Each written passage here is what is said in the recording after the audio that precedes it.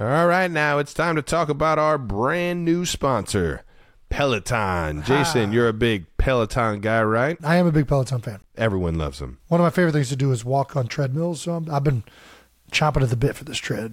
Is this real? Swear to God. Kylie and I ordered it probably a month ago. That a boy, way to pump it up. Yeah. Well, 92%ers, whether you're like Jason and trying to get in shape during retirement or just trying to add a new challenge to your training, spring is the best time to get started. Just in time for summer, baby. Warmer days are coming. How about that? That's right. Peloton's varying class lengths allow you to personalize your workout. Whether you'd like to add 10-minute core session at the end of your metrics-focused class or take a 60-minute power zone ride to increase your endurance, Peloton classes are designed to help focus on your goals. And there's also a variety of classes like boot camps, boxing, marathon training, all created to grow your skills. Plus, Peloton Entertainment lets you work hard while you watch harder. Catch all of your favorite teams and streaming options like NBA League Pass while you power up your training. How about that? Get a head start on the summer with Peloton at onepeloton.com. And I would advise getting a major head start because they are backordered. They are running out of these things. Can't make them fast enough. Selling like hotcakes. Yeah, I don't really talk to cameras, so I'm having a conversation with two guys. So the cameras will follow me. All right, there we go. How about that? If it doesn't make dollars, it doesn't make sense. That's right. That's on for you right there. What I got? All right now. All right now.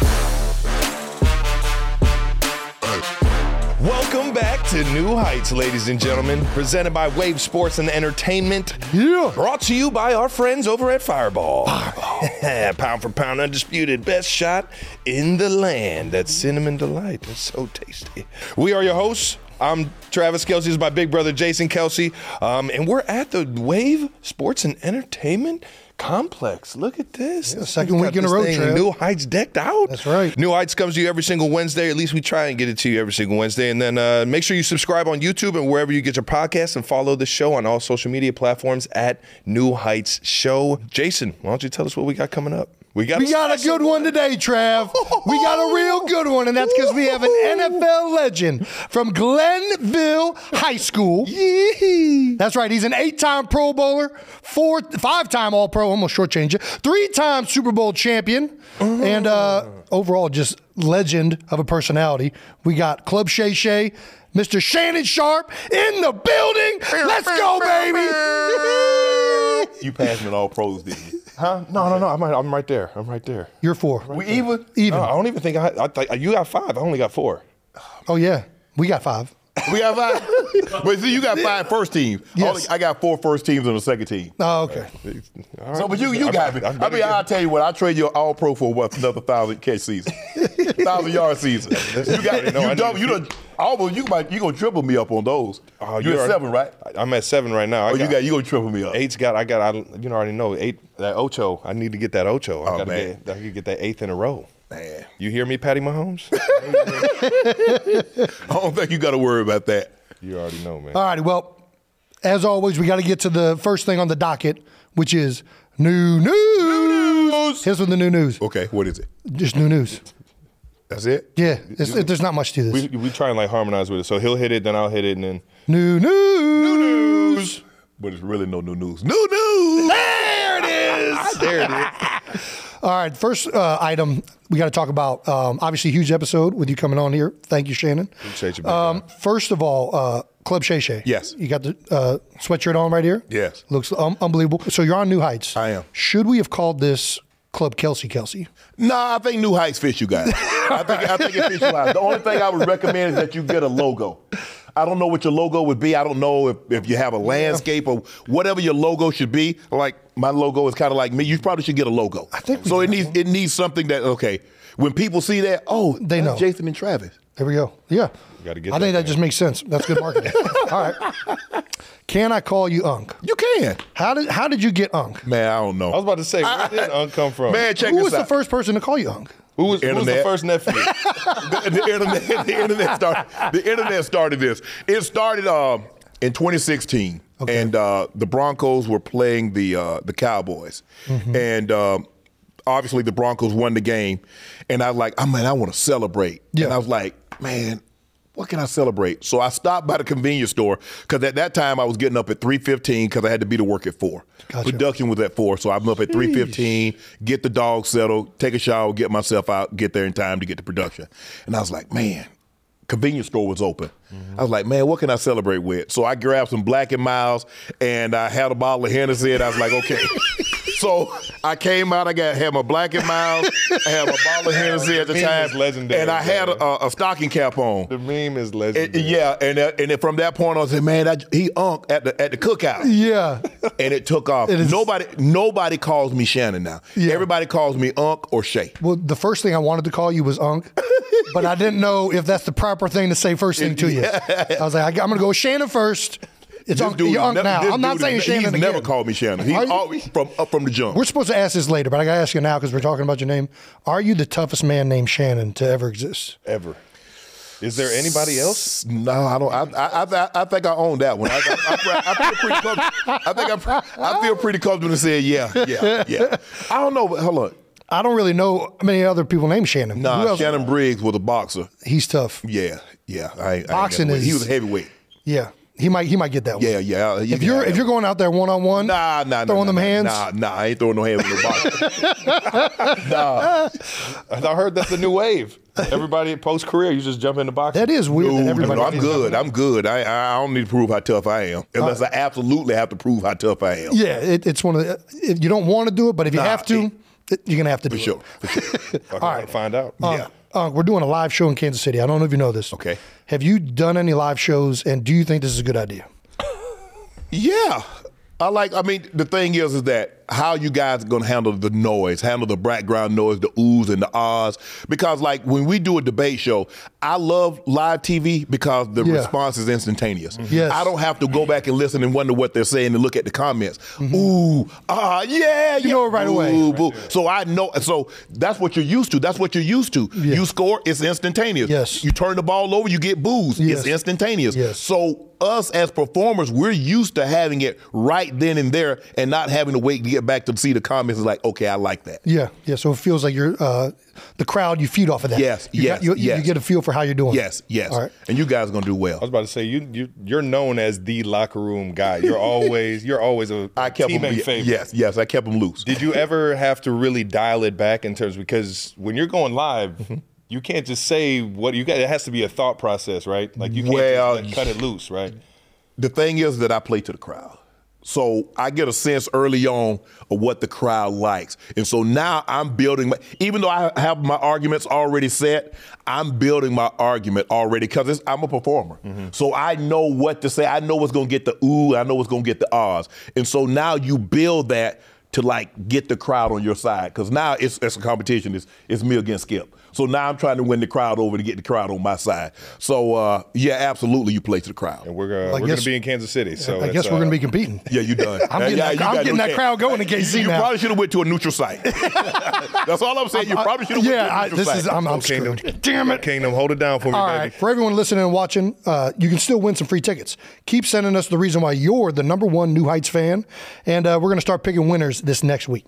Yeah, let's keep this thing rolling. Let's get into the 12 bold topics, or 12-ish bold topics. Get into it with my guy Unc real quick. Let's talk a little bit about the mentorship aspect of things. I've always told everybody how appreciative I am that you reach out on the good games and the bad games. You don't let you know what I mean. You don't let it slide at all. And I've just been so blessed to be able to have somebody like you in my back pocket or in my ear, just letting me know from a Hall of Famer's point of view on what I need to be doing. And I want to know, was anybody doing this for you? Yeah, when I first got there, Steve Atwater, who was only a year older than me, he got there in 89, I got there in 90. Mm-hmm. Guys like Dennis Smith took me under their wings. And I kind of watched them and saw how they did things, mm-hmm. the way, the professionalism in which they displayed. And I was like, man, I kind of want to be that role. I kind of want to be, when guys come in, they're like, man, I kind of want to be like Sharpe. Man, I like the way he conduct himself, because football was the most important thing for me. You know, back when I first got into the league, cell phones didn't exist at the time. Cell phones came like a couple of years later. Okay. But back then, if somebody wanted to get in touch with you, they would actually call the secretary at the Broncos. The Broncos would take a message, Candace or Shaniqua or Shanae call them back at this number and stick it in your box. And you had a box with your name on it, and so they would stick it in the box and your thing. And so as it progressed, then you had a voicemail that was set up. For me, and once the cell phone came, it drove me crazy that every time, like every break we got, you see guys run to the phone. Yeah. And they would start calling people. Yeah. And so I just go hang the phone up. The person that you're calling, what do you think they're doing? What do they think you're doing? You're working. You're at work. Yeah. They're at work. And if they're not, why are you talking to them? So I would just hang the phone up. And then they got the cell phones. And I say, see, you're going to be mad when they say, such and such want to see you. You're going to be mad, you're going to say they effed over you. But they didn't F over you. Because that's what my college coach used to say. My college coach used to say, now see, you guys messing around, he would curse. He said, because I know what's going to happen. When I take your scholarship, you're going to go home and tell your mom and you tell your dad that I effed over you. Unfair. Now, when your mom and dad come down here all huffy and puffy, I'm going to pull out the film. You see your son? He fucking over me. That's why I let it. And so that was the approach that I took. But some guys, Rod Smith was like a sponge. I said, Rod said, man, because his locker was across from mine. I said, what you want? He said, I want to be like you. He said, I want the people to love me. I want the coaches to respect me. I said, well, this is what you do. You do this, this, and this. Now, he was one of the ones that listened. A guy like Keith Burns listened. A guy like Dwayne Carswell, Chamberlain. A lot of the guys listen. But a lot of guys that come in, they think they know more than you. Right. Okay, hey, the information is free. Yeah. I give it to you. You do what you want to do with it. In Trav's case, I reach out to Trav. I say, bro, this is what I see. I see some things that you're a little this, you're a little that. I think if you do it this way, I think you have some success. Just try it. I'm not saying, hey, I'm just telling you some things that I saw that I think could help you. When did this start? Was this? Probably like about 3-4 years ago. So, okay, gotcha. About 3 or 4 years, because I'm hesitant to give information when someone doesn't reach out. Sure. But he's one of the few that will take the information and don't feel like I'm a know-it-all or I'm trying to tell him, well, who is he to tell me what I do? You know, I'm this, I'm that. He's like, Unc, I appreciate that. Yeah. And so, good game. I said, I know you had 10 for $150 and a couple of touchdowns. Yeah. But I believe you could have had 12 for $175 and 3 touchdowns. Or if he has he has 4 catches. I said, what's happening is that you're starting to press. You know you're gonna get your catches. I said, don't press. It'll come to you. Just relax. I remember there was a game. We were playing the Rams on Sunday night. It was actually supposed to be in Mexico City, but they switched it to L.A. Yeah. And that game, it was like the first game where both teams scored 50 in an NFL game. And we ended up getting on the Bun side of that record. Sure. Scored the most points in an NFL game just to lose. Yeah. But I was a part of losing that thing because there were a few catches late in the game where I wasn't locked in, I wasn't focused. And he was mentioning how in big moments, this has to be more dialed in than your athleticism or like the fundamentals and everything. Like you can't be thinking too much about the little things. It's all really got to be just you gotta be in the moment. Yeah, it's got to be thinking about all these extra things. I think the thing is because sometimes, like I said, as you start to press, you start to like, I got to do this. Man, I ain't got but 1 catch right now. Let me go ahead and get 10 catches on this 1 catch, and you can't do that. Right. I've never seen a guy score without the ball in his hand. Right. Yeah. You got to have the ball. So you trying to Don't get ahead of yourself. Yes. But he was very, very receptive. Yeah. And a lot of guys, you know, they and they blow you off. Okay, fine. You ain't got to worry about me, but I'm sorry. Because my thing is, I've already done what I've done. I'm good with what, man, he's better than me. Yeah, Gronk's better than me. I'm good with that. I got the most out of my God-given ability. I'm not judging myself by what these guys do. They should. Yeah. Hopefully they watch some of my game tapes like, man, I think I can do that. Yeah. But man, this dude here, I would have loved to have played in this era to really compete against it. We're going to get to that one here coming up for sure. But I want to touch on this still because same thing happened to me. John Runyon used to play with the Philadelphia Eagles. And we did a radio show one spot, a local show in Philadelphia. And he told me something that Jeff Stoutland had been telling me. But you get away with stuff when you're younger, right? I was a little bit strong, a little bit. And he's like, hey, do they teach you guys to have inside hands when you're blocking? Like, what do you, all you guys keep grabbing out here? And I was like, some of those guys just do that. He's like, I'm not just talking about those other guys. Like, I'm talking about you. I'm letting you know your hands are outside. Yeah. And at first, I kind of had what you were just saying. Like, I'm like, man, what's this dude coming at me for? Like, out of nowhere. Mm-hmm. But next time I'm watching film, I'm like, you know what? John's right. Like, I do have my hands outside. Right. And that's why I'm getting pushed back on this play right here. That's why I'm not able to solidify the point of attack on the zone play. And it always means more. Yeah. Even Jeff Stoutland had been saying it to me weeks. You know what I mean? Right. But hearing a player that you respect and you know had a high level of success tell you that, it just means a little bit more. Technique will keep you in the league a lot longer than your athletic ability, because as you start to age, your athleticism will start to wane. And it's the guy that's more fundamentally sound. The reason why Tom Brady could play 23 years because he didn't rely on athleticism. The reason why Peyton Manning could play at a high level for such a long time, he didn't rely on athleticism. You notice guys that rely on athleticism never have very, very, very long careers. Because once that athleticism Wayne, now what? And that's what he for a guy his size, he is fundamentally sound. He has what we call wiggle. He can drop his hips. I know. Oh my gosh. And he can drop his hips. He's not robotic. I had to get elusive my whole life around. Well, no, seriously, the first time we ever so we're playing high school football. Okay. Trav's a quarterback. He's playing JV. QB, baby. Playing JV, QB but he's doing scout team offense for us. Yeah. I'm varsity. I'm the older brother, leader of the defense. I'm going to light this dude up. He gets out, scrambles, coming out the pocket. I want to take his head off, and I saw them hips. And those hips went one way, then they went the other way. Shook me. Now I got him back. The next play. I was like, okay, now I'm definitely getting, but he made me look real silly there. And that was one of those moments as the older brother where I was like, okay. He can be special. He's going to have it. He got it. Yeah. The hips don't lie. The way you run, the way your knees, all that stuff. That's so, you know when somebody's got it just by watching it, right? Yeah. All right now. I got to witness that firsthand. That was the worst thing I could have did, though, is get you fired up about missing a tackle. Let's be serious for a second. Is there anything that Travis still needs to work on, though? Look, the thing that I told him, I said, you need to be more of an asset in the passing game than you are a liability in the run game. Okay. That's not, he's not this third offensive tackle that they bring in for the point of attack. Right. Can you get in the guy's way? Yeah. I'm not saying you got to drive the guy 5 yards off the ball. I was an undersized tight end. I was 228 pounds. I played basically my career at 228 pounds. You were 220? 228. At tight end? At tight end. My biggest dudes on the field. My last year, my last weigh-in, I weighed 223. Oh, my gosh. They moved me to tight end. When I got to Denver, I was about 220. 405 on the bench 20 times. When I got to Denver, I weighed 221 as a wide receiver. When they moved me to tight end, I weighed 205. What? Why did you weigh less? Because I started running. I couldn't, I was running. I mean, it was just run. I couldn't lift like that. Yeah. I didn't understand how to lift in season.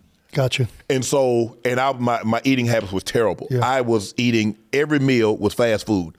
And it's like, how do you, and I never had single digit body fat until I got to like 52. It's probably good. I mean, a double digit body fat. Probably good you're eating all that fast food. And you might have been, if you were eating healthy, you probably have been like 180 out there.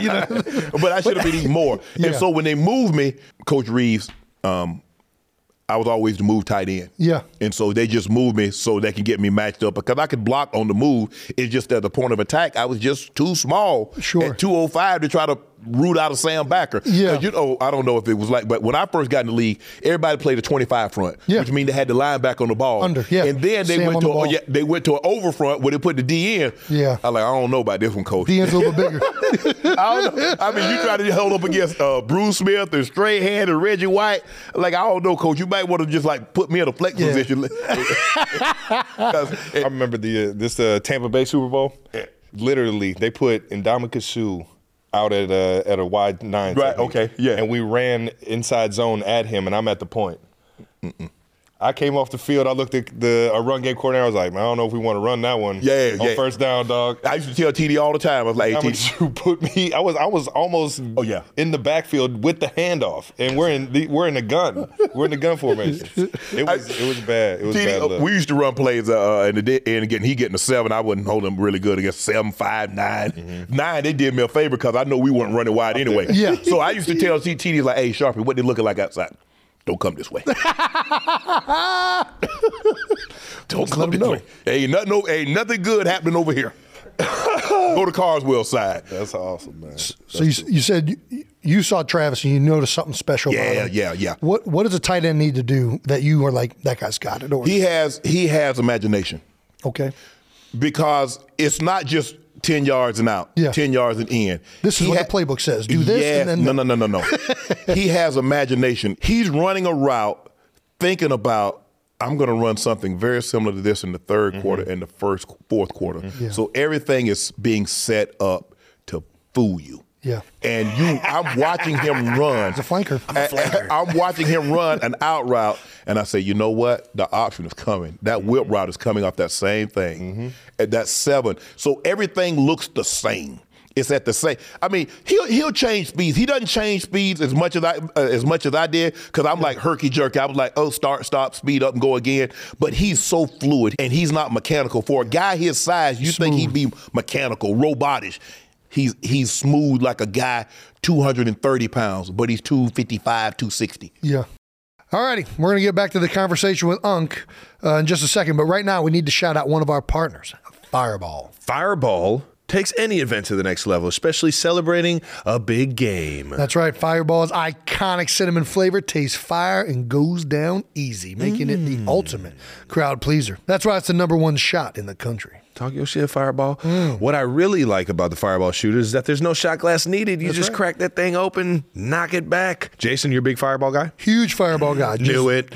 Just don't try to use it to extinguish a fire. Ooh. Just crack it and enjoy it, and you can get Fireball wherever you purchase your fine spirits. All right now. Alrighty, if there's one thing I get asked all the time, it's how do I maintain my health during an NFL offseason? And the answer is simple. I take AG1 by Athletic Greens every single day. What? That's you take AG1? Yep, it helps counterbalance the alcohol. I had no idea you were a big greens guy. You're a big green guy? Travis, this is more than just basic greens. Tell me more. Travis, it's like 9 products in one. Just one serving of AG1 covers all my nutritional basis and supports my long-term gut health. With 75 vitamins, minerals, and whole food source high-quality ingredients. That's pretty good. Well, if you're listening to the show and have been saying, man, I want to be as healthy as the center for the Philadelphia Eagles, you're in luck, because Athletic Greens is giving you guys an incredible deal. That's right. 5 free travel packs. 5 plus 1 year supply of vitamin D. Hey, how about that? Like Travis said, Athletic Greens is snapping to you 1 free year supply of vitamin D and 5 free travel packs with your first purchase. This is their best offer yet, ladies and gentlemen. You can get it at athleticgreens.com/New Heights. That's athleticgreens.com/New Heights. Terms and conditions apply. All right now. All right, we ask all of the former players that we've had on the show, what's your Mount Rushmore, tight end Mount Rushmore? Who are the best tight ends in your mind in the NFL history? I would take Trav, Gronk, K Sr. I don't think this guy gets enough love, but I'm going to give him his flowers. He came in a little after me, Antonio Gates. Okay. Gates kind of remind me of myself because he did a lot of change in speed. Yeah. I mean, it was like slow and slower, but it was changing of speed. But purposeful movement. Yeah, but I've never back to it. Why do you think he hasn't gotten the same amount of credit as those other guys? Because you look at the stats. That speak, Tony. You know what I mean? I was like, bro, how could you score like this? Philip was just tossing it up to him. Yeah, but I couldn't. Man, look, he was just. I mean, I had like big games. Like I'd have like 180, 200, 170-yard games. But Tone would be like 85 yards and 3 touchdowns. I'm like, damn, how did he do that? How is he getting the end zone? Man, I'm like, I couldn't score the ball. And plus he had LaDainian. It wasn't like they didn't have a running game. LaDainian was like jumping in the end zone. Like one year he had like 31 touchdowns. And Tone could score like that. Yeah. So I'm gonna give Tone his love. So other 4 people, you don't put yourself up there? Nah, I'm good. I'm good where I am. I did what I did. I maxed out my ability. The way I ate. You don't think you're a top 4 tight end all time? It doesn't matter to me. Honestly, I don't lose no sleep. I put it like this here. Okay. And this is no disrespect on anybody. Yeah. I ain't trading my career with anybody. Yeah. I wouldn't trade my career with any tight end. Sure. I brought my own food. And people ask me like, why do you bring your own food? I say because in the cafeteria, they're cooking for 100 guys. My food is made for 1. Okay. So that was my thought process. The way I trained, the way I ate, the way I slept was all about being the best I could be. I know there's no question in my mind. In my 14 years, I got everything out of my God-given ability. So that's all I can ask. Am I better than somebody else? I don't know. Yeah. I'll let guys that do that for a living grade me however they want to, but I know I maximize my ability. And that's all you can ask for anybody. Did he get the maximum effort out of his God-given ability? Yeah. Well, I think it's very admirable of you not to put yourself up there. No, some of us not so. I mean, I think two guys have to be up there. Yeah. That's Trav and Gronk. Has to? They have. Why do they have to? They have to be, because the thing that I love most about him, you look at the regular season numbers, and he's better in the postseason than he is the regular season. So what we call him is a big game. Yeah. The bigger the moment, the bigger he plays.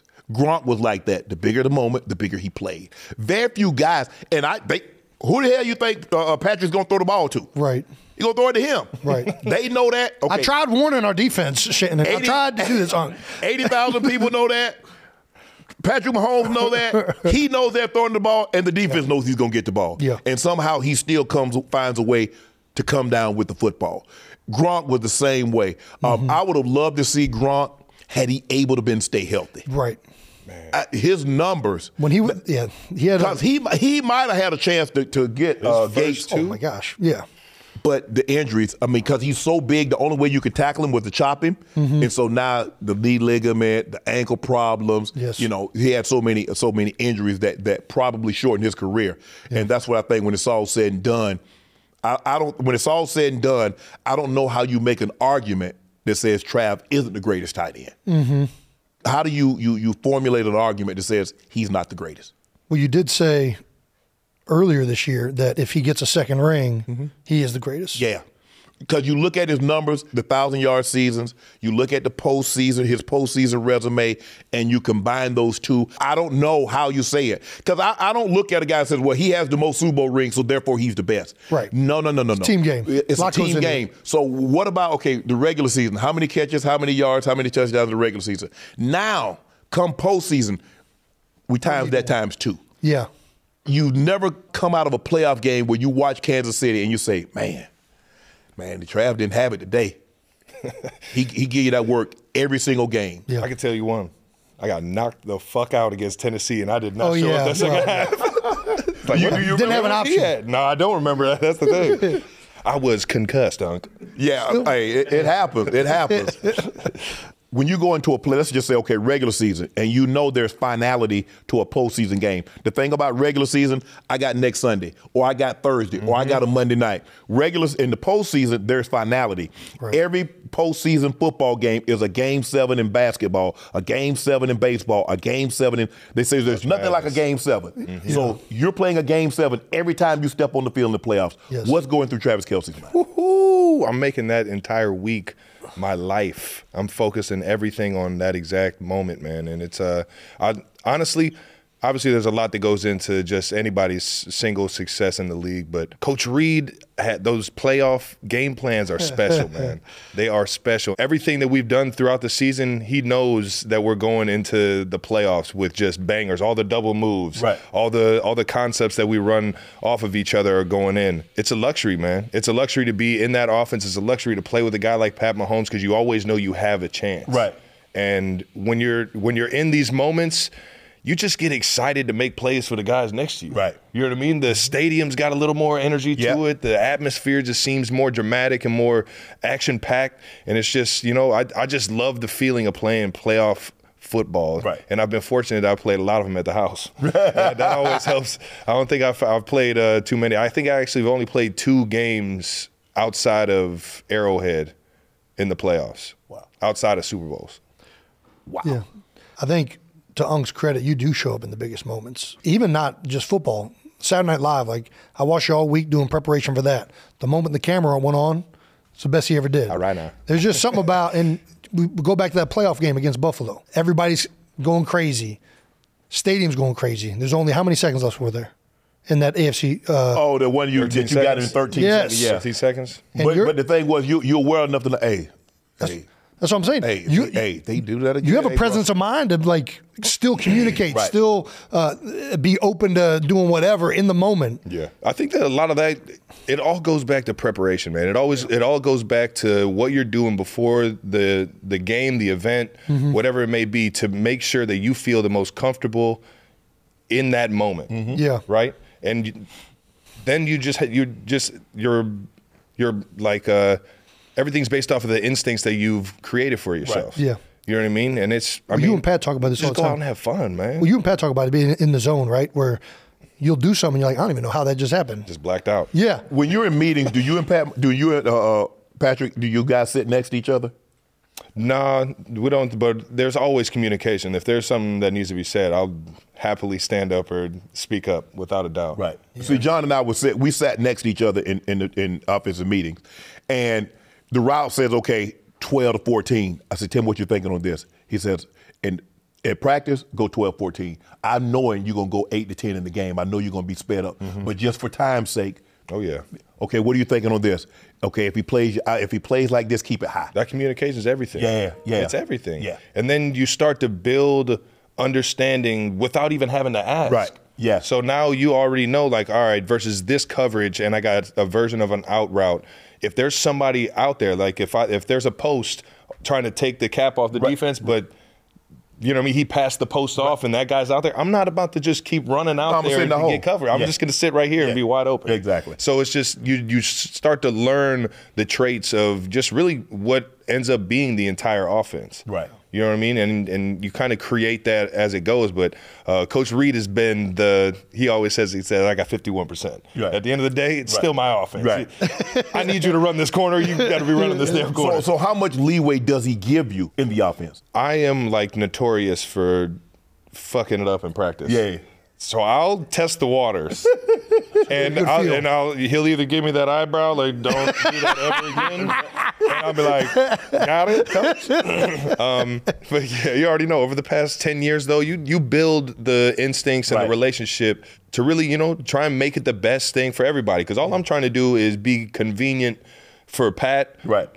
In certain situations, pull guys towards me so I can open up somebody else. Right. Like it's painting the picture for the guy back there to make everything that much easier for him. And in terms of leeway, man, I've just been so fortunate that Coach Reed's been able to help kind of grow this position in this offense. Right. Because it wasn't like this in the beginning. I was more of a inline tight end. We're two tight end personnel. Right. Both of them are with their hand in their ground. And it was just a different offense. We had Jamal Charles and we were handing that thing off. Right. You know what I mean? Everything was kind of based off of the play action. And then as Alex Smith and this offense grew to kind of like the spread offense or the air raid, the zone read option, the RPOs and everything once Pat got here, everything's just kind of been growing, and he's helped me kind of grow with it and make this tight end position completely different, or just different than what it is across the league. Yeah. Shout out to Big Red, baby. All right. We got to talk about Uncle a little bit. We've been talking about you this entire episode. Yeah, I don't know what this is about. That's what this next section is. All right, now. Tight end records. Yeah. Huge moment for me last year was getting to 10,000 and then gracing your when you left the league, what was the receiving record for tight ends in the National Football League. When you retired in 2004, obviously you held all the records for receptions, yards, and touchdowns by a tight end. Did you see the game change from when you first got into the league, or when you first moved to tight end to when you were retired? Yes, because when I first got into the league, everybody wanted a third offensive tackle. I mean, you had to be able to dominate the line of scrimmage. It was always, okay, you could win the Super Bowl if you bring your run game and your defense, because that's what traveled. Sure. Running the football and defense traveled. And so everybody wanted, San Diego. When I got to San Diego, the Chargers, smallest tight end was probably 6'4", 275. Whoa. They had Joe Caravello. They had Arthur Cox. I mean, they had 300-pounds tight end. They had Walker. And so they just wanted to run the football. They had Marion Bus. They had Ron Bernstein. And they just powered the football. Everybody ran the football. Mm-hmm. Yeah. And if you caught 40 balls, if a tight end caught 40 balls, he was going to the Pro Bowl. Mm-hmm. Whoa. That's he was going crazy. to the Pro Bowl. And then all of a sudden, I came on the scene, and I'm like, I remember looking at the tight ends, because I think my first year or second year, Ethan Horton went to the Pro Bowl, caught like 30, 40 balls. And I remember just looking, no shot on Ethan. I was like, I'm better than him. Yeah. And I wasn't playing that much. I said, but I'm better than him. Yeah. And it's funny how it all started for me, because I was a tight end, so I was the big receiver, so I would always play Jay Novacek. I was always a tight end. Wide receiver, I was Tim Brown. I was whoever's going to get the ball. I put the jerseys on who was going to get the ball. And so one day, Coach put me at that tight end and says, okay, you're going to be tight end in practice. So, they hold the cards up, and it says, okay, run this route. I was like, how you want me to run it? They just go get open. I was like, okay. I can do that. And so, I was like, okay. And so I just started boom, boom, catching the ball. And then I would throw the ball in the woods. I punted in the woods. And I remember Wade Phillips, who was our D coordinator at the time, and he blew the whistle. He said, Dan, put his ass in the game and see if they can cover him because we can't. So that's kind of how I got started. Yeah. And they put me in the game. Shout out to Wade. I mean, I ain't know no routes. I mean, people don't, and I told this story, they put me in motion so John could tell me the route. So No way. run a corner. You got an out route. I was about to say, was it the number tree? Yeah. Was it number? He was just saying, hey, 7. Go Yeah, run that see, 7, no, run no. that So 7. he was actually literally telling me the route because I was the Z, and then I played the slot. Okay. And so now they put me at tight end. The funny thing about the system that we were in, Coach Landry used to be a defensive coordinator, so everything was backwards. So on an offensive side, 1-3-5 was to the right, 2-4-6-8 was to the left. Oh my gosh, that was messed So me up. now, All you know, they say, okay, say 3, I'm going to the left. Sharpe, do you not understand? No, I don't. It doesn't make any sense. 22 years, everything right was 2, 4, 6, 8. And so that was really the hardest Messed me part. up. But once I got that down, it clicked. Yeah. And then John was like, he believed in me. He said, I'm gonna come to you. I mean, he'd tell me in practice, he said, you could be special. Yeah. And I remember I got home and I remember calling my brother. I said, man, John told me I could be special. He said, you can be. And so every day at practice, I got to do something. I went to work every day, said I got to do one thing to make them keep me. One thing, I need one play, run one route, lift one rate, tell them what this coverage is. I got to do one thing to say we got to keep him another day. Make an impression. And from that point on, it was over. Hall of Fame. Well, Hall of Fame mentality right there. that came close to not happening because the thing was, I was on the board to get cut. I was on one of the last 12, 14 guys to get cut. What year is this? This is 1990. I was 7th round draft pick. This is your rookie year. That's my rookie year. 1990 was a We're good year. playing, I'll never forget this, we're playing the Arizona Cardinals. And one of the coaches came to me, he said, Shannon, he said, your name is on the board to get cut. Yeah. He says, now, you might not, but your name is on the board. He said, what you should do is go out there and bust your ass. He says, because if we cut you, this tape is going to go to all 31, it was like 20, I think 27, 28 other teams. And somebody might like what you see. They might like what they see. And so as I'm driving to the stadium, it starts to rain. Means we're not going to throw the ball. Right. So I'm not going to be able to show what I can do in the pass game. Yeah. So now I'm on all the special teams. I'm a gunner. I'm on punt return. I'm on kick return. Yeah. And so I was like, man, how am I going to show? Now, mind you, I don't get into the game on offense until the fourth quarter. Right. Guys, I cut everything to move. Yeah. I cut the referee. I cut everything to move. Man. If you move, you were cut. On the kick team, because back then, on kickoff. You cut on special teams? No. I was on offense. I was cutting on offense. But on the kickoff, you could line up as far as you wanted to. Right. And take off running. Oh, yeah, full so head steam. I lined up 15 yards deep. Oh, my gosh. And when I hit the line, I was in a full speed. Yeah. So when the guy that was blocking me, when he turned around, I was in his chest. Yeah, you already I know. shoved him. Out of there. Out of here. Hold on. Is that gonna be the hard? That might be the hardest For thing. you? Yeah. Are you out here making tackles? What? Oh, you were out here making. Yeah, my first year I was second on the team in special teams tackle. My second year I Hey, man, led we the need team in this film. special teams tackle. We need this film, man. I gotta so, see it. So we came in that Friday. My name was off the board, There you go. just like that. That's how close to this story not being told the way it was told in Denver. Yeah. But then you still had that mindset where you went every day. Every day. I'm gonna keep my name off that board. I got to give them reasons to keep me. Yeah. That's awesome. Obviously, you had all the records when you left. Yeah. Was there ever any of those records that you just didn't think was ever going to get touched? You still hold a bunch. No, Like the most yards in a game. yeah, that was 215? 214. 214. It's funny. I remember Greg Robinson. He was our defensive coordinator during the Super Bowl. And I used to tell him all the time, I said, if I ever played against this defense, I break the record against this defense. I say, because it's unsound. He said, oh, no. That wouldn't happen. No, Shannon, that wouldn't happen. Rest his soul, he passed away a couple of years ago. Lo and behold, he's the DC at Kansas City. Oh, my God. Now, that week in practice, I'm thinking because I kind of get a sense of how you can get a sense of the week. Like, okay, it's gonna be a big week. I used to call my brother, hey, bro, I think this might be it. This is easy. A dime and a bill. 10 catches, 100 yards. I think it's one of those type of games. He's like, yeah. So I remember going to Kansas City. He's like, what is it looking like this week? I said, I don't know, about 5 or 6.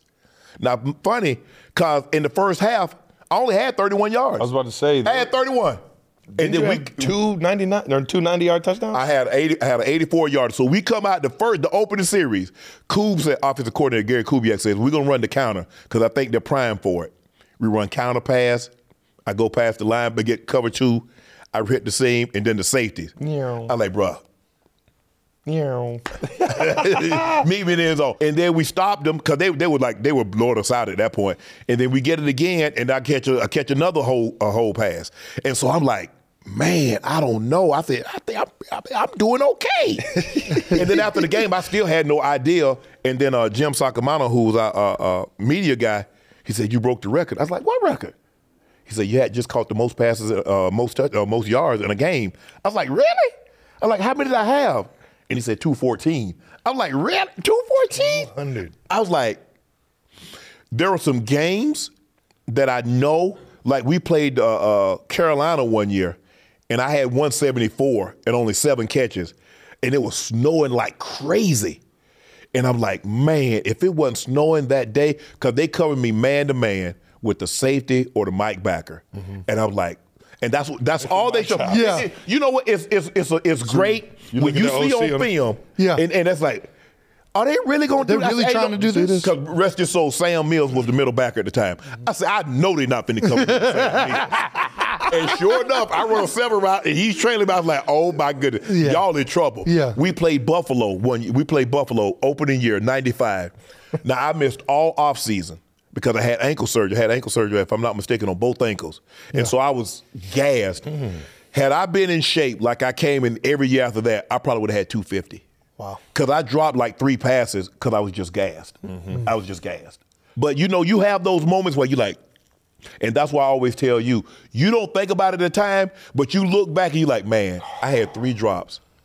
That was a 13 catch for $180 and 2 tubs. Easy. Yeah. I had 6 or 7 this past year in terms of drops throughout the entire season. Right. And when you really look at it, 2 of them were end zones, and another like 2 or 3 of them were downfield catches. Yeah. And it's just, you look at them and you see how many yards you had, you see how many touchdowns you had, and it was like almost an extra 100 yards and 2 touchdowns. Yes. And it just beats you up. Yeah, it does. It beats you up, and I promise you, man, you never get over that shit. You don't. I got to ask you this. Going into a game, you said you kind of felt when it's going to be a big game? Because I hear that from our guys all the time, our receivers, quarterback, go up to Jalen like, what do you see this week? Oh, it's going to be a good week this week. Right. What are you seeing? Is it personnel who they're trying to guard you with? Or is it structural? Or is it both sometimes? Well, for me, I'm looking at it like, who are they guarding me with? Safety, I say, nah, bro, you not big enough. Linebacker, you too slow. So what do they do? And so now, for me, when I broke down film, I never really looked at the linebackers or the safeties guarding me. I always looked at the number 1 corners. Gotcha. How does he play?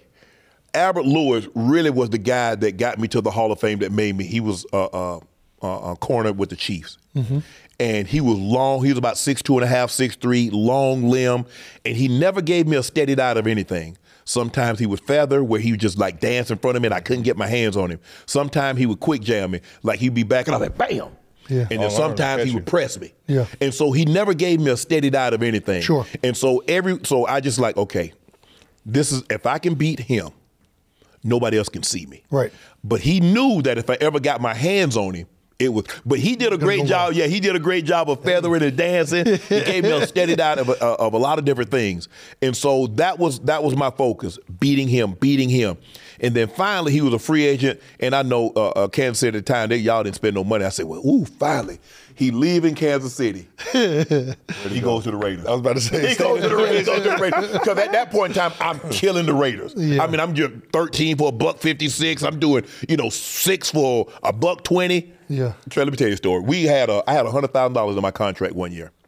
I needed 121 yards to get that, get 1,000. Because $1,000 get 100. Going into the last game. Ooh. Going to the last game. Hey. Money day. That's a playoff It's a money game game right there. Exactly. I had 6 catches, 116 yards, and 2 touchdowns. No. At half? And then catch another pass. No! What? I finished 5 yards short of 1,000. Please tell me they still gave it to you. No. And check this out. Man, the Bronx, hey, man. And Do that you ever was- get suspicious? That ain't Oh, right. yeah. Because guess what? Hey, the next week, how many plays did you get in the second half? I played all. But I didn't, But I'm saying how many did I didn't get another pass thrown my way. I didn't get another play. you don't think somebody made a call? Of course they did. Yeah. Because the next week, I go out there. Hey, Shannon's 5 yards away. Shannon's 5. Stop throwing the ball. Stop throwing the ball. I go out there the next week. I go 13 for a $153 and a touchdown. Dude, I'd be hot. I'd be so mad. Man, do you know how to, man? Because Who had one like that too was George Kittle. yeah, Same thing. Because he got close to almost beating. Oh yeah, he had like 210 in the first half. Yes, I remember against the Broncos. Didn't catch a single ball. Yeah, in the second they half. can't let him do that against the Broncos. Anybody else, I'd have been all for it. You can't break my record against my team.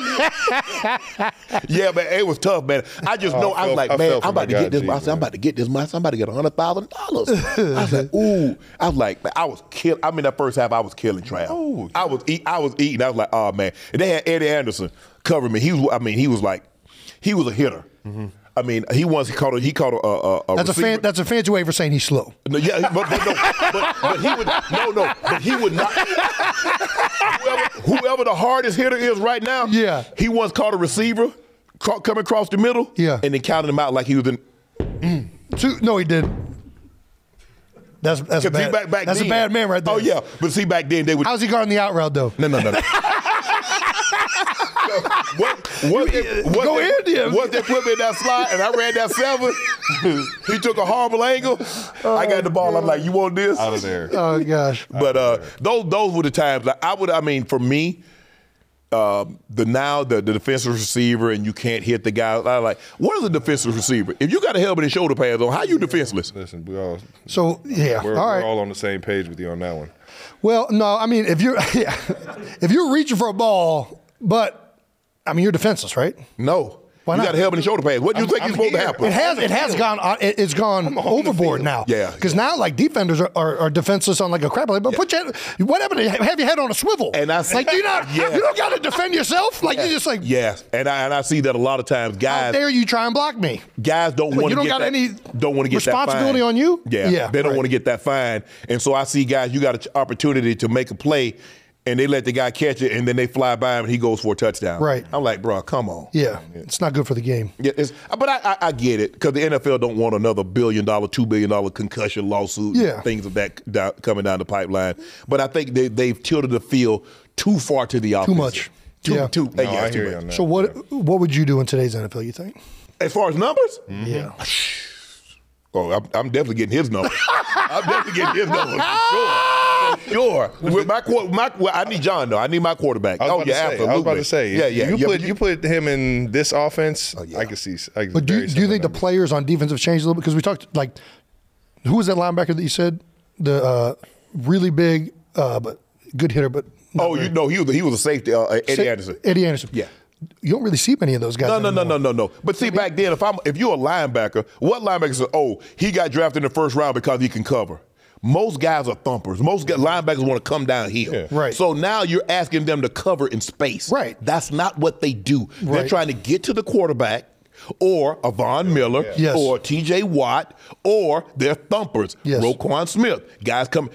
Fred Warner is better. He's good in space. But Fred Warner's not covering Kelsey. He's not covering a Kittle or a Waller one-on-one. Right, yeah. He's dropping back. He's playing that Tampa 2. Cover He's three getting back in zone, space. Tampa 2, He's yeah. getting back in the hole. He got good speed. Yeah. He can drop. So for me, with a linebacker, I was like, bro, you got no chance really unless you got help over the top. And you know when they got help over the top, you ain't getting nothing today. But I used to come out there on the field and say, I'm going to give it to you the first half.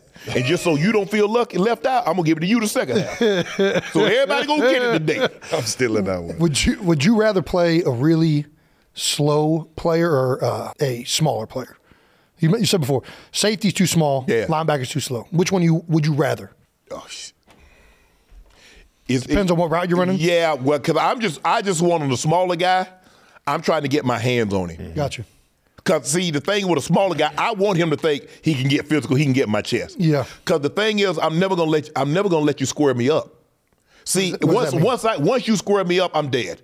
Mm-hmm. Once I give you this, I give you the 8 and the 4, I'm dead. Right. I might as well just stop the route. So how do you not give him the 8 and the 4? I'm playing on the angle. I'm playing on the side. Yeah. I'm never Working half of the man? Yeah, I'm half a man. Okay. I'm half a man. I'm either on one side of your number or I'm on the other side of your number. Yeah. But I'm not. There was probably a 3-game span that you actually hit me up about somebody getting in my chest and just how I was getting off the ball. Yeah. And it's literally what happens every time you play one of them New England teams where they're butching you? Huh? Chill out, man.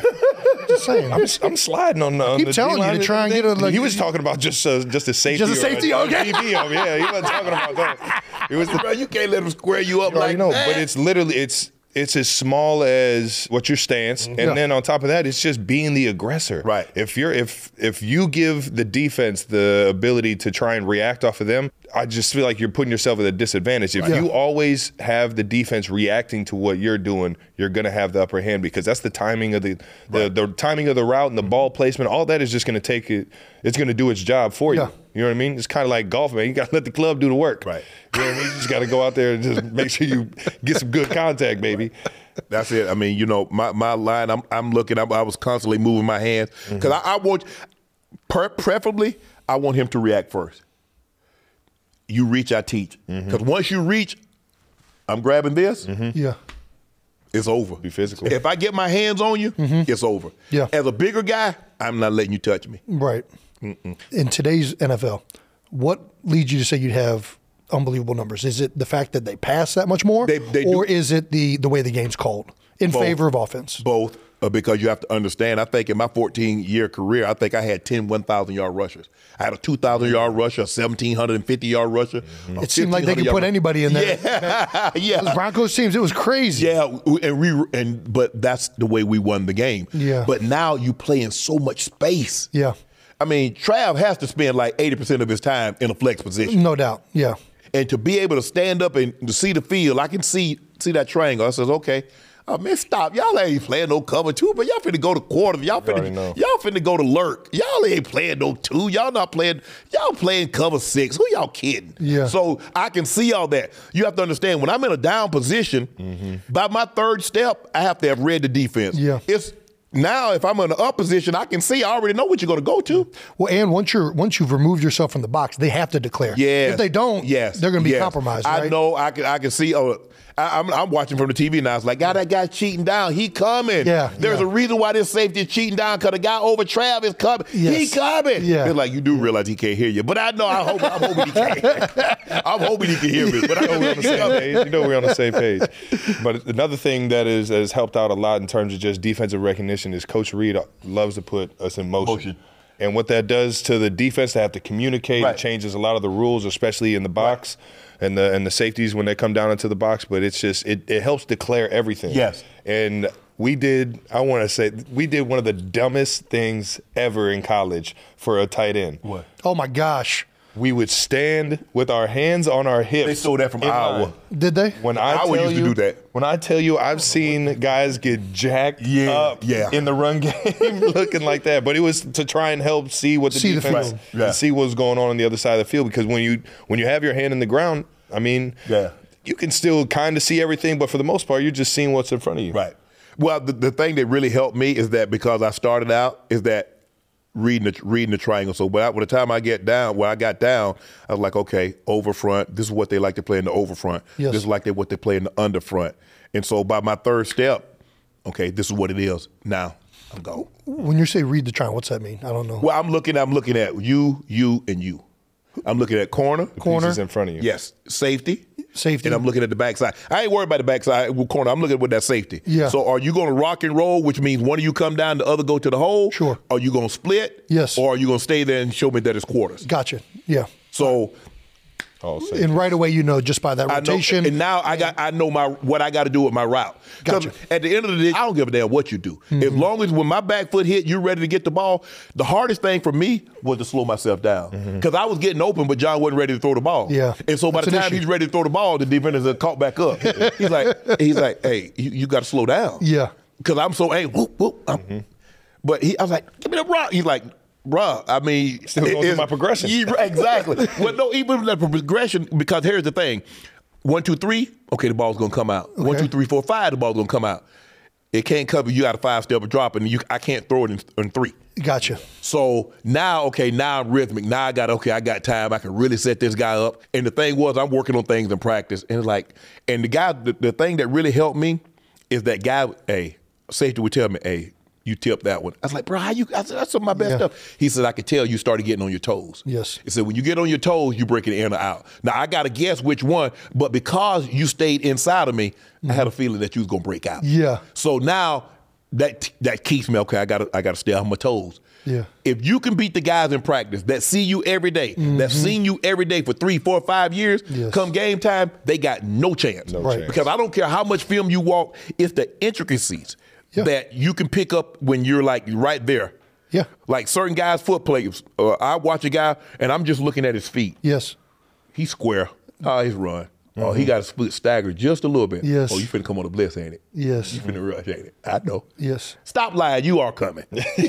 Seriously, no. And all those little things add up, and that's a mark when you got a good team. I mean, you won 3 Super Bowls with 2 different teams. 2 different teams. Only Getting that tight end in feedback the is Hall of important from Fame. your. If you see something in your buddy, you might as well tell them because they're damn sure that they're going to see it on film, Right. Or somebody you play a bunch in your division is going to start to feel that tendency, right? Or you see a guy, he's in a down stance, or if he's light.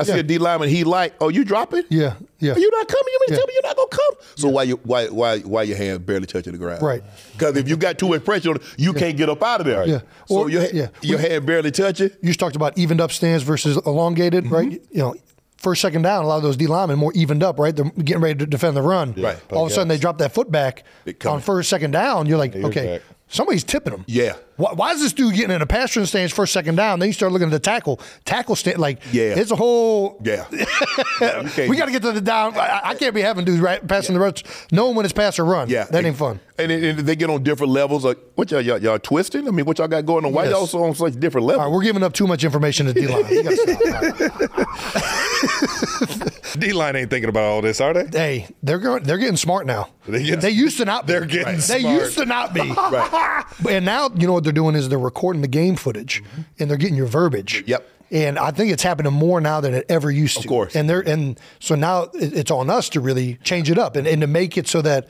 similar calls are happening in run and pass or this play and that play so that you can't get pigeonholed. Right. Hey, every time he says this, they're blocking man on man. Every time he says this, it's a pass play. Every time he says this, it's a run play. Yeah. You can't do that anymore. One of my best games, we played in the Chargers, and Junior said every time they said Reno or Nevada, they went to a cover 2. Yeah. And so I said, Mike, every time they say Reno or Nevada, they go cover 2.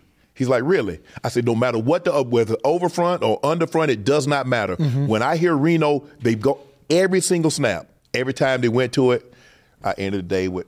I was, let's just put it like this. I was an AFC offensive player. That's nice. That's good stuff. AFC offensive player of the week after that game. We talked about 7th round pick. We also talked about no cell phones. Yeah. What was it like getting drafted? What was it like? Is it 1990? 1990. What was it like getting drafted in 1990? Well, back then the draft started on Sunday. Was it all in one day? No, it was, I think the first 2 rounds were Sunday, and then the next Monday was the rest of the draft. Okay. And then when I didn't get drafted on Sunday, I was at my brother's house in South Carolina, and so I didn't get drafted. So I remember going upstairs and he said, hey, bro, we going to be good. He's like, bro, don't even worry about it. You know, hey, I got you. Whatever happens is going to happen. I say, but I got you. I said, man, I just want an opportunity. Yeah. So we woke up there. I woke up the next morning. I said, man, come on, man. I just want to go lift. Let's go lift. Yeah. So we're at the University of South Carolina. We're in the gym. How you lifting? Is while the draft is going on? Yeah, they're drafted. Because I'm already like, well, it is what it is. Yeah, but how are you going to, you ain't got a cell phone, how are they going to call you? It is. Hey. Wasn't even worried about it? But no, at that point in time, I'm already pissed off. So I remember I'm in the gym and I'm working out. It's like, hey, call for Shannon Sharpe. I'm like, man, who know I'm here? Nobody know I'm here? Yeah. It's Coach Reeves. No, it's Lyde Huggins. Lyde Huggins at the time, he said, we just took you in the 7th round and you was excited to be a Bronco? I said, man, I'm very excited. I said, I really appreciate this. I said, you guys ain't going to regret this. Coach Reeves gets on the phone. Coach Reeves says, okay. Now I know about your brother, but your brother can't catch any passes for you here. He says, I expect you to come in and work. I said, Coach Reeves, I'm going to work hard. Yeah. So I'll show you. So you were in the gym. I'm in the gym working out. God, hey, that's got to be the most exciting news a head coach. Man. You call a guy to get drafted, and he's in the gym working out? I am hype. Yeah. I am like, yes, we got to play. We got the right. So I go, we got the right. They got the ticket. They send me I go home, get my bag, they send me a ticket. I go out there. Yeah. And same thing I said when I went to Savannah State. I was like, man, I can't go back. I got to make this team. Mm-hmm. I said, man, I can't go back to Glenville. I can't go back to Savannah State, and I'm not on the roster, man. I said, man, I had had a great career at Savannah State. Nobody believed in me. Nobody believed that I could make it from Glenville going to Savannah State. They're like, yeah, you're the best player here, but you won't be the best player at college. Well, you're the best player at college. You ain't gonna make. I said, man, I'm later for that. Mm-hmm. So, man, I got to Denver. I just worked, and I remember we were in training camp. And this is what I like. I would never do this. When I make this team, I'm never going to do this. I didn't know the play. So I asked the guy, I said, man, what I got on this route? He said, run this. Guess I go in there, I run it. It's wrong. Oh, no. Man, Coach Reeves used to get upset, and there's this big old vein popping out the side of his neck. What are you doing? If you don't know the effing play, don't go in the game. I just look at it, but we competing for the job. Yeah. That's crazy. So I said, I never had it in me do anything like that. Yeah, I said, bro, I would never do anything like that. That ain't right. But you think he did on purpose? Of course he did. I mean, you compete for a job. You know, hey. It's suspicious. Yeah. I know he knew what to do because he was there the year before. Right. It wasn't like. So it was all good, and I just make sure I know what I'm supposed to do. So it's not all good. I can't fault him because I didn't know. Hell, I should have known what to do from the beginning. But I just would have known. He could have just said, I don't know. Yeah. That's a pro's mentality to take right there. I would have been fucking pissed at him, though. No, I mean, look, when I was in Baltimore, they drafted Todd Heap in the first round. I know they got to let Todd play sooner rather than later, but my job is to get him ready as soon as I possibly can. Because if something happened to me during the season, Todd's going to be ready to play. Man, you know it. Todd is going to be a reflection of me. How well he plays that year, how well he plays moving forward had a lot to do with the information and little subtleties that I helped teach him along the way. So for me, I was never insecure about somebody beating him out for the job. Yeah. I tell guys all the time, I taught him everything he knows. I didn't teach him everything I know. I saved some of that stuff just in case. You drafted as receiver. I was drafted as a receiver. Travis, I think by most people's. Where are you going with this? He was drafted as a quarterback? No, well, he was. I am a receiver. Yes, I think most people will say Travis is not a tight end. He is a receiver. Right. What is the difference anymore between a tight end? Are they, like we play 11 personnel with the F receiver. Yeah. Difference and he is goes out and digs that safety out. Okay, we do the same thing out of 12. They're in nickel regardless. Right. What is a tight end just a receiver at this point? They call them in certain offenses. They call them receiving tight ends now. they distinguish them because they're really like, nobody really runs the ball, so they're not needing the tight end to be at the point of contact. Yeah.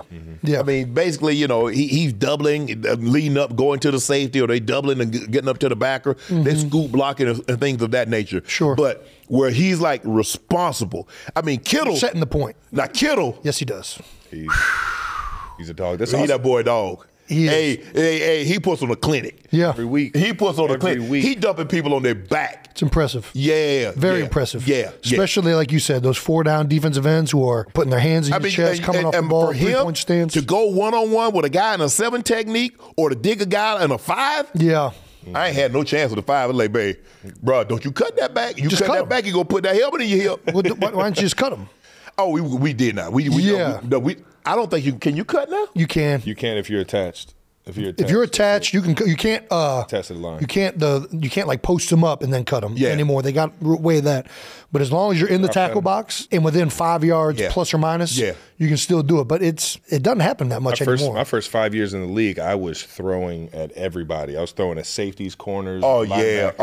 But if you go back and watch our tape, it's like synchronized swimming. Yeah. Because all 4 down linemen feet were up in the air. Yeah, so we don't cut everybody. It's like a mandatory cut on the backside, right? Yeah. And that's the way it was when we first started running outside zone. When I first got installed, you didn't have an option. Yeah. You're cutting on the backside. Absolutely. Because the thing was, we were a cutback team. Yeah. And TD needed to know he could cut back and the helmet wouldn't be in his hip. Right. So I'm putting him, you going on the ground, bro. Yeah, yeah. You going on the ground.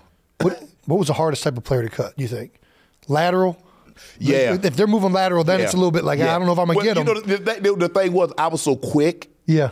And so I could, and before they know it, and they try to get, but I'm up under them. You're already under them. I'm up under them. Yeah. And so all I needed was the tackle to like make him do this. Yeah. If he did that, it's over. It's done. It's over. Once he's turned and he's not square anymore, he can't defend over. it. Yeah. It's over. It's over for him. Yeah.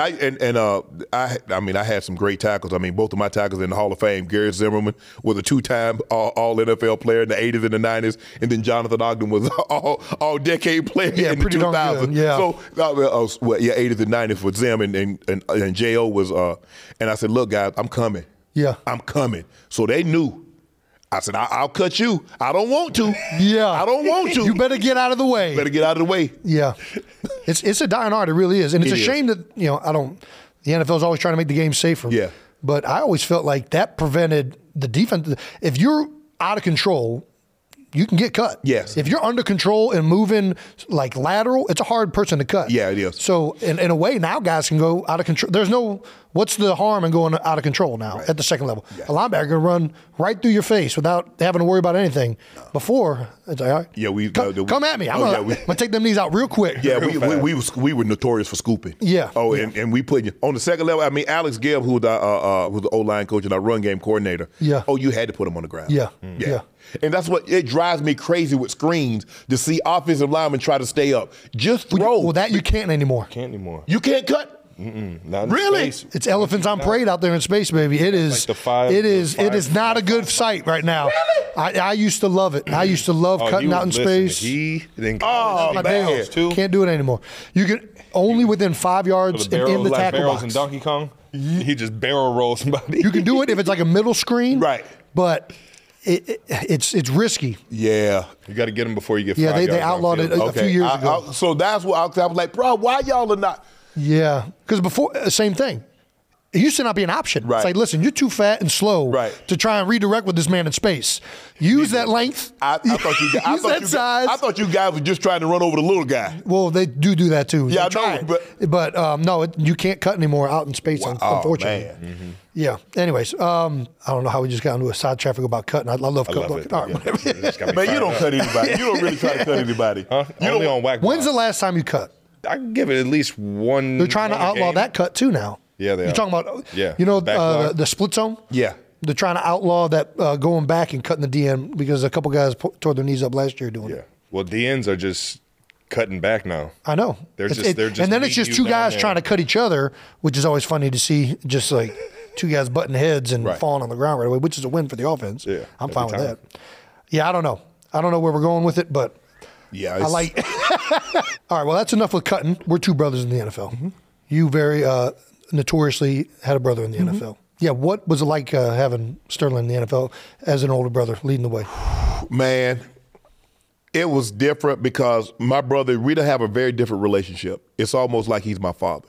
Really? Because my father died at a young age, my grandfather died at a young age, and so the dominant male figure that I saw on the regular basis was him, and I wanted to be just like him. And what was the age difference? 3 years. 3 years. 3 years. Everything, I went everywhere he went. I wore every number that he wore. I wanted to be just like my brother. I mean, my first college girlfriend looked just like his college girlfriend. I got to give me one. Of Yeah, man. I mean, I'm talking about from the hairstyle. I'm talking about from the way she was built, her skin complexion, her teeth. They were exact. I didn't even think about it. I didn't even think about it until I brought her home, and my sister, she like, that girl looked just like Tammy, which was my brother's girlfriend at the time. And I was like, I ain't really think about it. But now that you think about it, she really does. But it was great because he told me everything that I needed to know.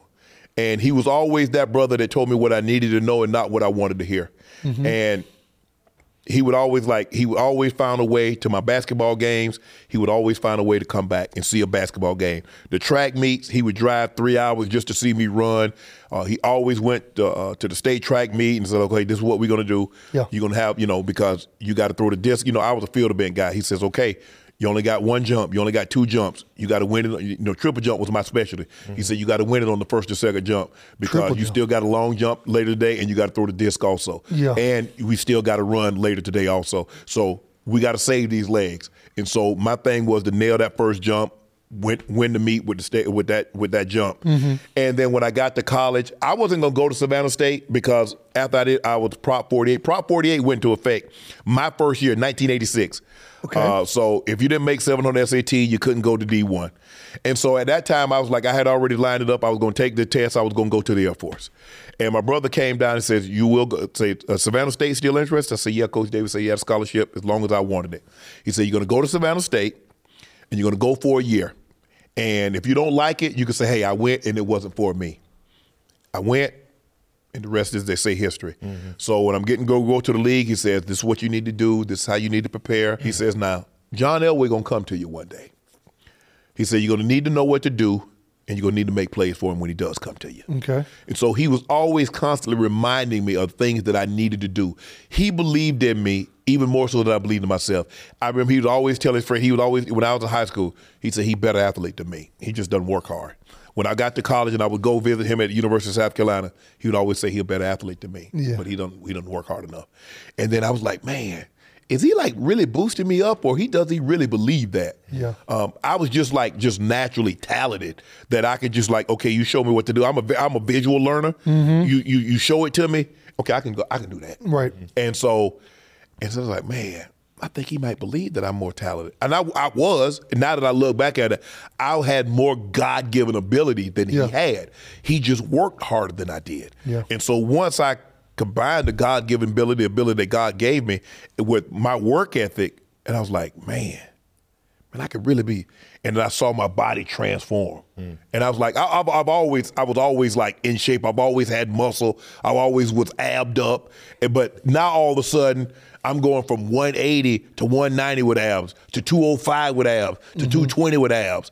And I was like, yeah, I've arrived now. And so it's the greatest thing. I just hate, and I tell this people all the time, I would trade my career, every dime that I've ever earned, to switch places with my brother.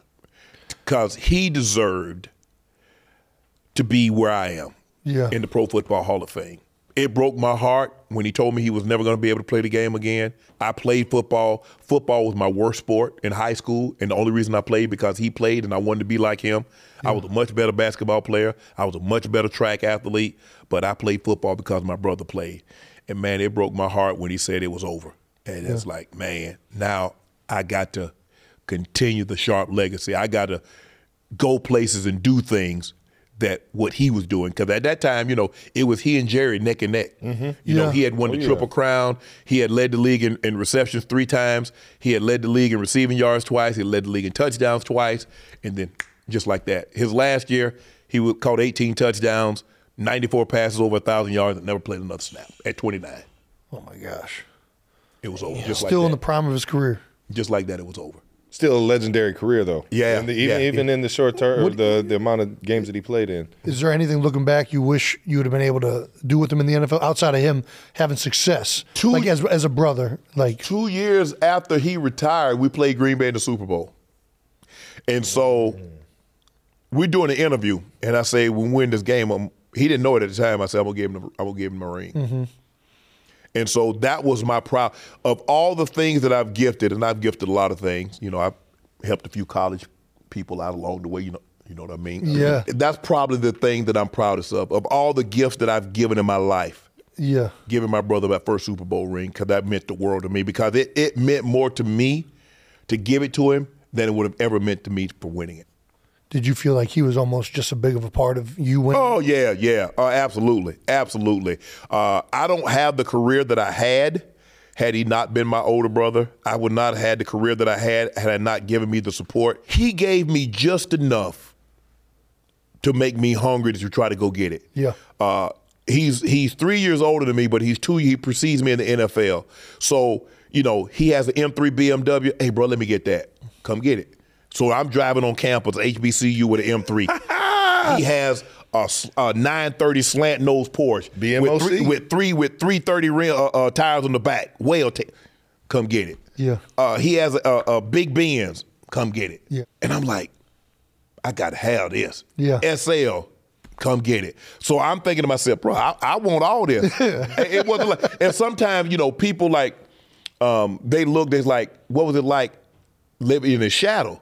I say, I was never in the shadow. I embraced that I was his little brother, and I wanted to be like him. And I wanted to eclipse what he had done. Yeah. So I never felt overshadowed. And so he knew that if I just give him a little, it's going to drive him to go get it. So every car that my brother got, I went and got it.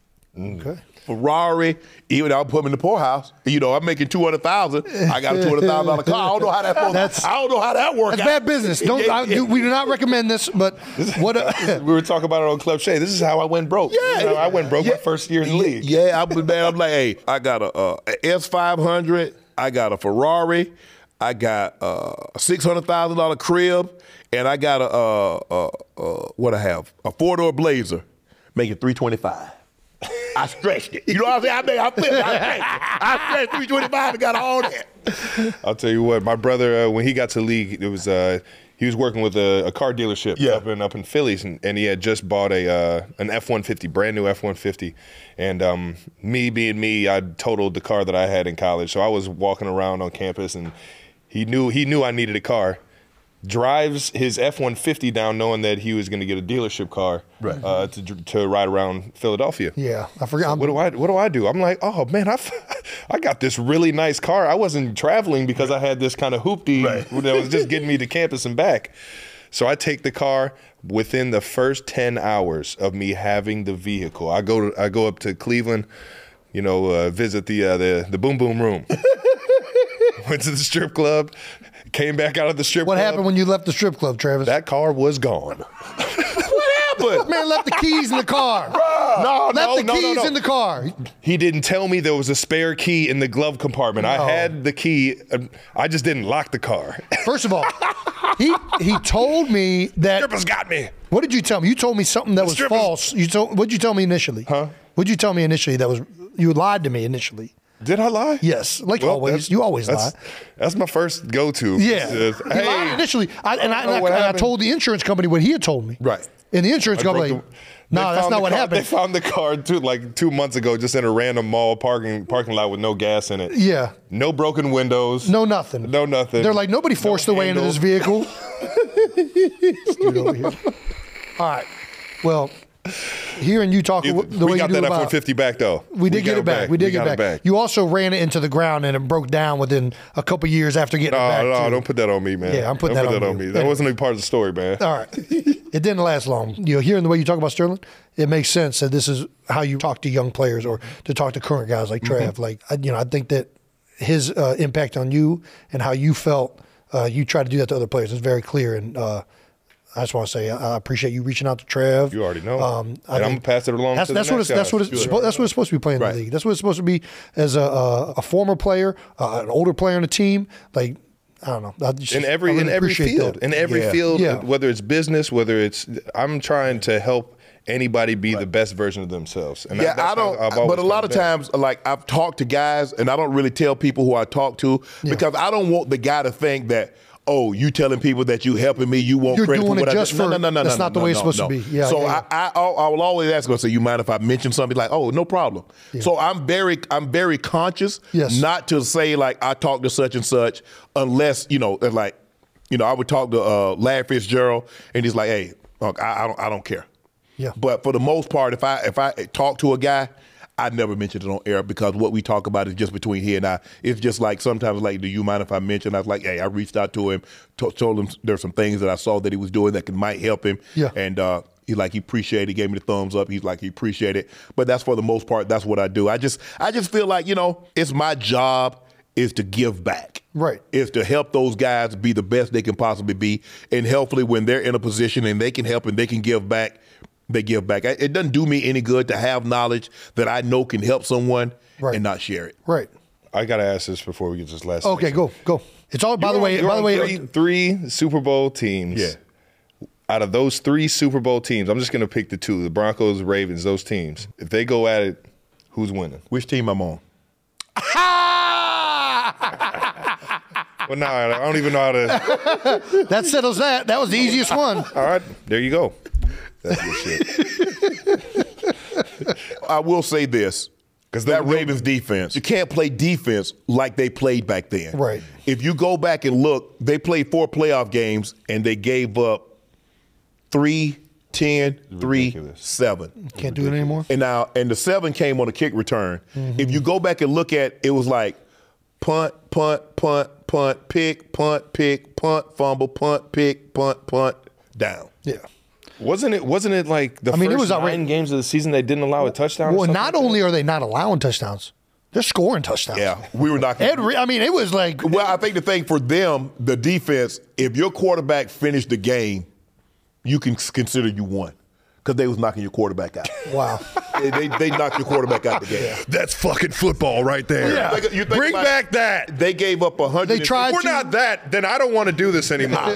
They gave up 165 points in 16 games. Wait, Tom, I say that again. They gave up 165 points in 16 games. Oh, my gosh. Now, you do realize pick sixes go against their total. Oh, I didn't know that. Yes.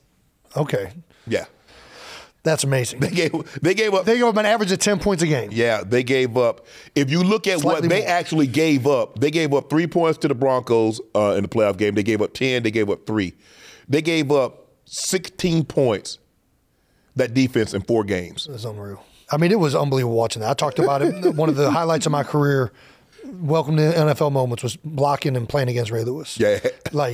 I'll never forget that because I grew up playing linebacker. I always wanted to be. Ray Lewis was like my idol. That's who I wanted to be in life. And to be actually blocking him was crazy. Yeah. And I remember watching those Baltimore freaking defenses. It was insane. Yeah. They were so good. Yeah. They literally went into the game trying to knock your quarterback out. And for the most part, they did it. They did it. I mean, I think they had like 4 shutouts that year. Yeah. They gave up one game. They gave up opening drive. I think it was the Cleveland. Mm-hmm. They had like several shutouts. They gave up 86 yards on the opening drive. They gave up 15 yards the rest of the game. 15? Could you imagine how demoralizing that would be? Scoring 10 points, period, is already demoralizing. I can only imagine. How many yards we got this half? 15. Yeah, we got 15. What? We should just be running quarterback sneak every play. We'd have more than a yard. He mentioned welcome to the league. Do you have a welcome to the league moment? My first year there, we played the 49ers in the preseason. They had just beat the Broncos the previous year in the Super Bowl 55-10. Mm-hmm. So now I get a chance to see Joe Montana. I see Jerry Rice. Oh, yes, yeah. I'm like, man, Ronnie Lott. Mm-hmm. I'm like, man. I mean, to see Jerry run down the sideline, to see Joe run down the sideline, to see Ronnie Lott. And then later that year, Ozzie Newsome was my favorite player growing up. To see Ozzie, it was just like to see guys that you saw on television and then like going out to the Raiders and you see the Raiders and you see Al Davis and you see James Garner, who was in the Rockford file, and then you saw the Raiderettes. And the way they had it, like you come out the tunnel and the cheerleaders, like 40 of them just lined up. They didn't design it like that, did they? They didn't. They were distracting me. Because I went out there and I got get their heads out of the game right now. I got it handed to me on special teams, but I was distracted. But man, that was it. Just seeing guys, and you play the Steelers and you see Joe Green and you see Franco Harris and you see all the greats that you saw like growing up, and you see these guys, although they weren't in uniform, but I did my rookie year, Mike Webster, was the center for the Chiefs. That's right. He did go to the Chiefs for a couple years after. Iron Mike. And he had them sleeves rolled up. Yeah. And he was jacked. Yeah. He was that's the best center of all time, probably. Yeah. Some other guys up there too, but the Steelers. He, Dermontti Dawson. I know. Stevenson. Yes. From the Dolphins. Stevenson. Yep. There's some dogs, so it's hard to give it to one guy. Yeah. But I think, let me put it this way: when I came into the league, Howard Mudd instituted one rule. Yeah. As the center, it was my job to do it. And it was called the Webby rule. Right. And the Webby rule was when the ball gets spotted and we break this huddle, you don't walk to the line, you run to the line. And the reason that we did that is because Mike Webster did. Mm-hmm. And when you have a rule named after somebody, you're one of the greats. If I'm not mistaken, I think him and Jim Otto are the all 100 anniversary team for the Super Bowl. Yeah. I think him and Otto. The double eagle? Yeah. It fits. Yeah. Here, let's get to this last section. This is you don't have to answer it, but we gotta ask. Okay. First one is previously on this show we asked, could an average person rush for 1 yard in the NFL? So we're asking you right here, right now, could Skip Bayless get a single yard in the National Football League if you gave him? No. I'm not saying because he's average. Ain't no way they're gonna let him get a yard. Ain't no way they're gonna go out of their way. Yes. And I'm not so sure the offensive line is gonna block for him to get that yard. So that's what's gonna happen with that one. Oh my gosh. That's the best answer. You've won a Super Bowl in Raymond James Stadium. How does that feel? I mean, we won. I mean, I didn't think we was gonna lose. Because I got smoked. Yeah, I didn't like the cannons going off and all that. There was no cannons going off. It was not a good experience. It definitely wasn't no cannons going off for the Giants. I didn't like that one. So who's a better dresser, me or you? You know, you got swag. I just can't. I got to the party late. I'm gonna give you your due. You swag. You got the shoe surgeons on right now? Yeah. Time out. What about me? Why am I not in the best dress? You can't get into it with the orthopedics.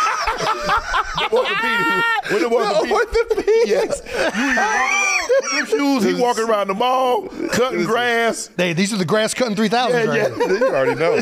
Nah, bro. Hey, I'm gonna give you a problem. You do the thing. You already know we had some fun with it. You did that. Could an NFL player play in the NBA and vice versa? Could an NBA player play in the NFL? Play or be effective? That's a great question. What's effective? I would say be effective, like make a name, make him a household name. No. Neither way. NBA in the NFL or NFL in the NBA. I don't know if you've ever been to an NBA game, but if you just watch the way the 13th, I said the same watch thing. the 13th guy on the way he can shoot the basketball. Time out. He asked a different question. He's saying the same thing that I'm saying. No, he's not. He's saying, could he be effective? Could somebody go in there and not fuck it up? Listen, yes. all I'm saying is You don't think so? the best ticket in professional sports is courtside on the floor. Okay, Courtside to watch the LeBron first James. time I ever watched that was the day I realized ain't There ain't nobody no in the way. NFL coming out on this court. It ain't gonna happen. Nah. And definitely ain't nobody from the NBA going out there on the NFL field. Oh, you don't think so? No. See, this is where They do what? I don't know. Play tight end. Antonio Gates, Tony Gonzalez. All these guys play basketball in college. But see, and the thing is that but you talk about guys that didn't do that. Gates and Gonzo played. So it was, but So you they talking played both. Yeah, none of these guys that's currently playing now. That's a good point. Ain't played football maybe since high school. So you don't think LeBron could go out there and catch a couple touchdowns? Hell no. Just toss him the ball. He don't know how to get up press. What if they don't press him? They gonna press him. What if they're You playing- be foolish not to press him. About to say, because he gonna jump over the top of you and catch it. His arms are like an 8-foot wingspan. That's Just why I'm put- gonna press him. Because he don't know. He don't know how to use He don't know how to get up press. You've had legendary guests on Club Shay Shay. Who would be your dream guest that you haven't got on yet? I got a few. President Obama would be one. Oh wow. That'd be a good Yeah. It's a smooth criminal right there. Denzel Washington would be two. The Rock would be three. Naming a lot of. About to say that. Oprah would be. That's a damn good list. I mean, God, I don't know that I've heard a better list than that. About to say, and they all sound like you Yeah. definitely get them on. Well, I So don't. that would be yeah. All right. That's awesome. Well, we got one last question from this big guy right here. If you could talk to your rookie self, what advice would you give you? Sure wish my mom would have waited 10 years. You know what? I mean, what would I tell myself? I don't know. Honestly, guys, from the time that I made it, Yeah. everything was about football. Yeah. I ate, I slept, I breathed, I talked football. And I think I was terrible at a lot of things except football. I was terrible at being a brother, terrible at being a son, I was terrible at being a father, I was terrible at being a boyfriend. I was terrible at all of those, but I was a damn good football player. Yeah. Probably, I wish I could I would go back, if I could tell my rookie self, I would say the way you judge success, because everything that I look at now is judged by success. And that's the only thing. And so even my relationships now, here I am about to be double nickel in about 4 months, is still judged by success.